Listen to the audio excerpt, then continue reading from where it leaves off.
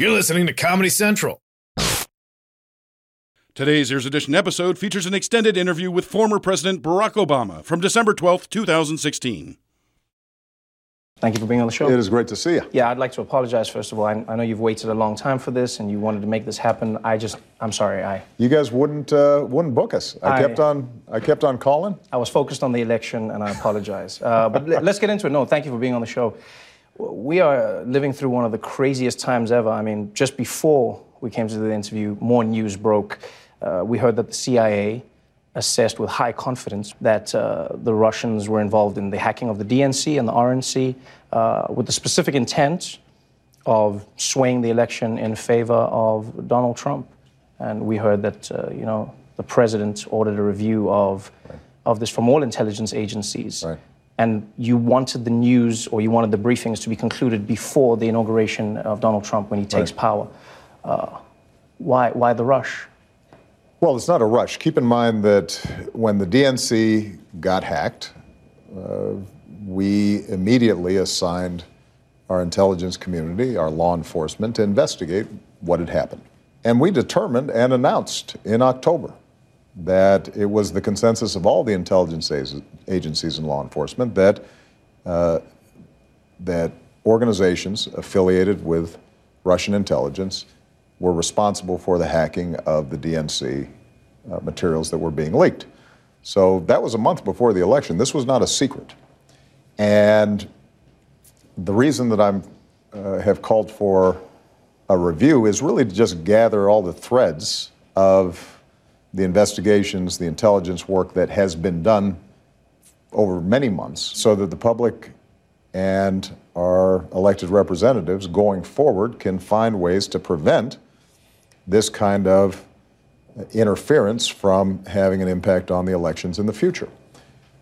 I will say this, though, Trevor, none of this should be a big surprise. This was reported on before the election. Yeah. I don't think there was any doubt among anybody in the media or among members of Congress as to who was being advantaged or disadvantaged by the political gossip that was being put out in drip, drip, drip fashion leading up to the election. I think now the difference is there is a president-elect Donald Trump. Yeah. And now the big question is, what would be a suitable response? People say, well, this is an act towards the United States, or this is Russia undermining the very democracy that we stand on. But I think it's really important for everybody to understand what our challenge is.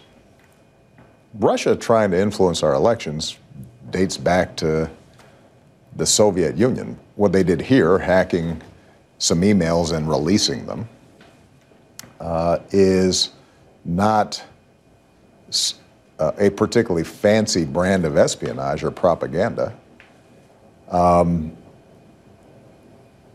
We were, frankly, more concerned in the run-up to the election to the possibilities of vote tampering, which we did not see evidence of, and we're confident that we could guard against.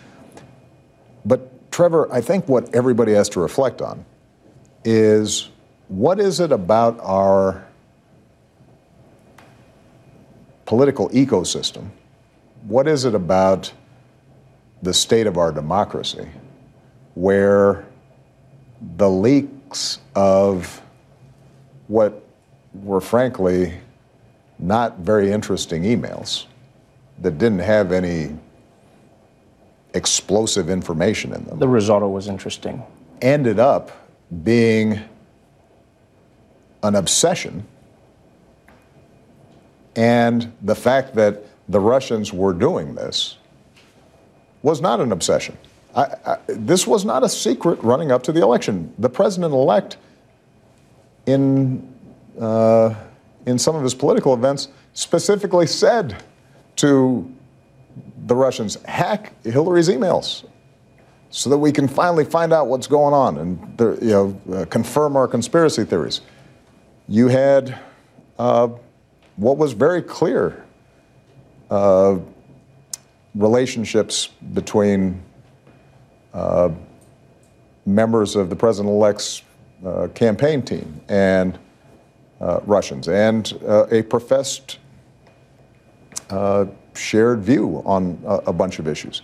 The real question that I think we all have to reflect on is, what's happened to our political system where some emails that were hacked and released ended up being the overwhelming story and the constant source of coverage, breathless coverage that was depicted as somehow damning in all sorts of ways, when the truth of the matter was it was fairly routine stuff. And the reason I say that is because going forward, I worry that we don't spend enough time on self-reflection about how our democracy is working and our campaigns working, and how all of us have to, I think, do a better job making sure that we talk about what's at stake.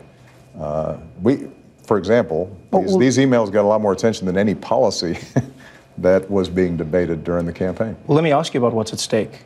The president-elect has very clearly said he refuses intelligence briefings. And so he's come out and said, I don't need them because I'm a smart man. You're a president. You know what a briefing entails. Can you make effective and informed decisions without intelligence briefings and without the support of the agencies around the presidency?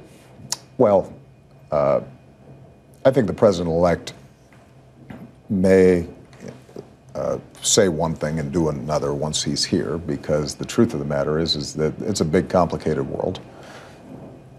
It doesn't matter how smart you are. You have to have the best information possible to make the best decisions possible. And my experience with our intelligence agencies is that they are not perfect. They'd be the first to acknowledge that, but they are full of extraordinarily hardworking, patriotic, and knowledgeable experts. And if you're not getting their perspective, their detailed perspective, then you are flying blind. You know, part of what we have done is to just hammer away at the basic principle that intelligence shall not be subject to political spin. And I'm very proud of the fact that over the course of the 8 years, the message I've sent to every intelligence agency is, I want it straight, without spin. And I think we've developed a culture that does that. My hope is that that remains, because we've seen in the past where there was political spin on intelligence, or at least the intelligence agencies felt obliged to cater to the predispositions of the president or his team, that you end up making bad mistakes. Let's move on and chat about Obamacare. It's one of my favorite topics. I love Obamacare. One of the major deadlines is coming up. Yeah. I want everybody to sign up. If you're not signed up, where's the camera? We've got many cameras. Healthcare.gov. Here's one of the things people ask is, some people go, President Obama, you asking me to sign up is like the CEO of Vine telling me to join now. What's the point if the incoming administration says they're getting rid of it? Well, first of all, if you sign up now, you will have insurance for a year. And it's better than not having insurance for a year, at minimum. And as I've said before, for the majority of people, when they include tax credits that they may be eligible for, they can get health insurance for $75 a month, which is cheaper than their cell phone or their cable coverage in some cases. And that'll protect you against an accident, a major illness. Could end up saving your home or your bank account or your pension. And it'll give you peace of mind. But what you've also been seeing in the debate around Obamacare, and this has been true for 6 years, this has become sort of a holy grail for Republicans, based on ideology and not facts. The fact is that we have the lowest uninsured rate in history. The fact is, despite all the predictions to the contrary, healthcare costs have gone up more slowly since I signed that law than any time in the last 50 years. The fact is that the law itself provides protections that are really popular. It's just people don't know it's Obamacare. So the fact that you can't be refused health insurance because of a pre-existing condition, the fact that your kid can stay on your health insurance plan until they're 26 years old, the fact that women can't be discriminated against and charged more simply for being a woman by an insurance company, the fact that you don't have a lifetime limit. Those are all protections that are being provided to people right now who get their health insurance through their job, and they'd miss it if they didn't have it. So what happens is that the Republicans now are saying, well, maybe we'll technically repeal it, but won't go into effect for another 3 years while we come up with a replacement. And what I've said before is, listen, if they had a great idea, they should have come up with it 5, 6 years ago when we were passing this bill, because I would have loved to have something that worked even better and was even cheaper and was less controversial. And the truth is that what we came up with were the best ideas at the time. There are some tweaks that can be made to the program. For example, a public option in those communities where there's not enough competition among insurers. More subsidies so that it's cheaper for people who are right at that borderline and where they're finding it's still expensive to buy health insurance. But it will be interesting to watch Republicans who now actually have to produce come up with a replacement that works better. I don't think they will, and as a consequence, you should sign up now and count on the fact that you're going to have insurance for a while. Here's a quick question I have for you off that. You know, the incoming administration seems to be making a complete 180 on a lot of your major initiatives. Yeah. So climate change, Donald Trump and his team are going the other way. Immigration, they're going the other way. Do you think this changes your post-presidential public life? Does this change who Barack Obama is once he leaves the White House? Well, a couple of points. They may change policy on climate change, but climate change is still climate change. It's still happening. So if the oceans are still going up and,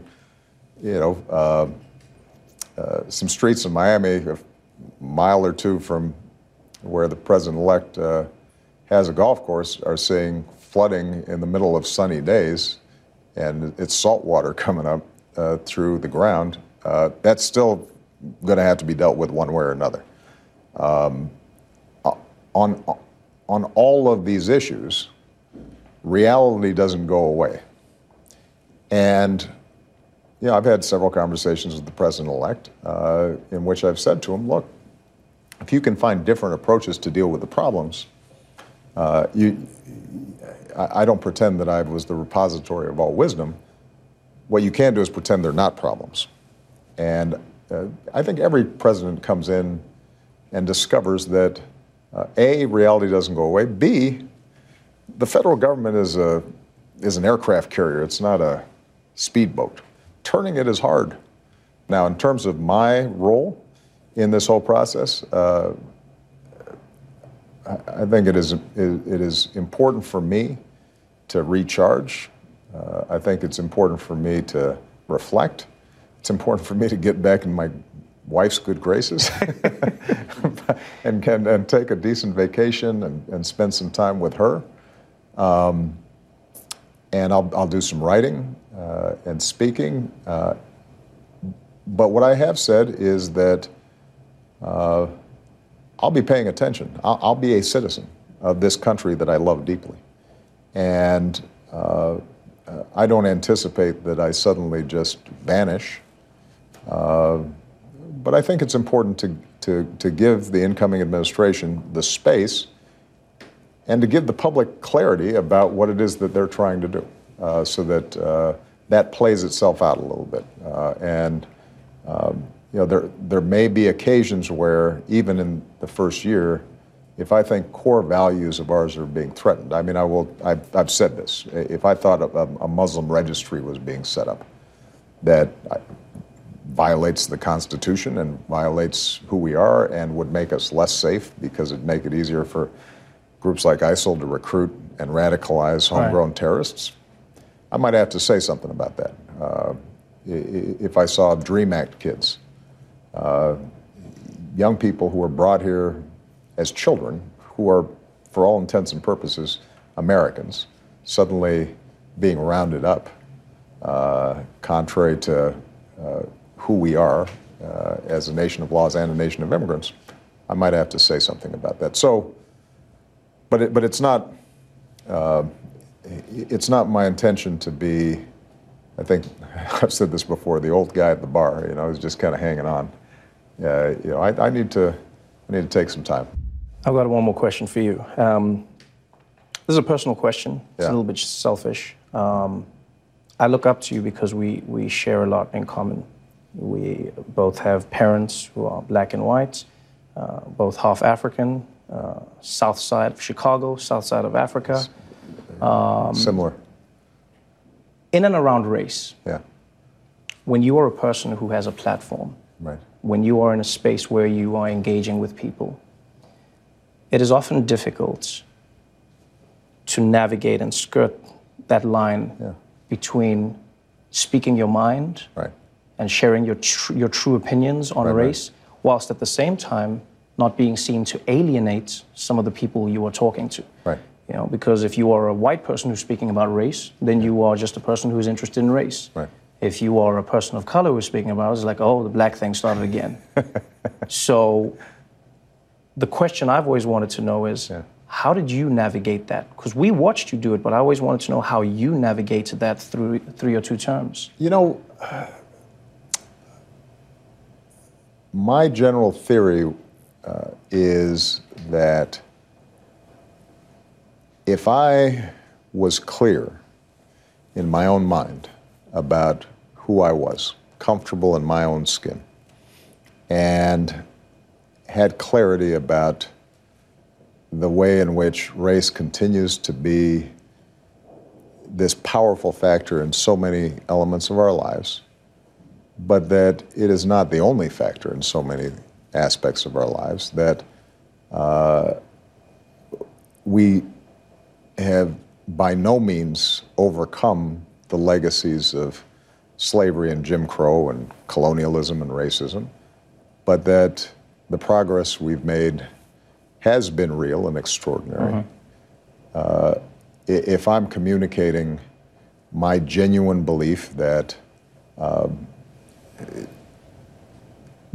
those who are not subject to racism can sometimes have blind spots or lack appreciation of what it feels to be on the receiving end of that, but that doesn't mean that they're not open to learning and caring about equality and justice, and that I can win them over because there's goodness in the majority of people. I always felt that if I really knew that and I just communicated it as clearly as I could, that I'd be okay. Another way of saying this is, there's not been a time in my public life or my presidency where I feel as if I have had to bite my tongue. There have been times in my public life where I've said, how do I say this diplomatically? How do I say this, as you indicated, in a way that it's received? Yes. Right? So there have been very few instances where I've said, well, that was racist. You are racist. There have been times where I've said, you might not have taken into account the ongoing legacy of racism in why we have so many black men incarcerated. And since I know that you believe in the Constitution and believe in justice and believe in liberty, how about if we tried this? Now, some might say, well, you're not speaking fully truth to power because of that diplomacy. Yes. But, I don't think that trying to appeal to the better angels of our nature, as Lincoln put it, is somehow compromise. There may be times where you just have to call things out and name names. But the challenge we face today when it comes to race is rarely the overt Klansman style racism, and typically has more to do with the fact that people got other stuff they want to talk about, and it's sort of uncomfortable, and it's somebody not getting called back for an interview, although it's never explicit, or it's who gets the TV acting job, the actress who doesn't quite look the part, and what does that mean? And in that environment where you're not talking necessarily about cut and dried racist behavior, but rather about the complex ways in which society is working these issues through, trying to reach folks in ways that they can hear, I think is important. And I would add, everybody's got a different role to play. If Chris Rock's doing stand-up, then there's a benefit to him doing something that is different from the President of the United States doing something. For one thing, he doesn't have to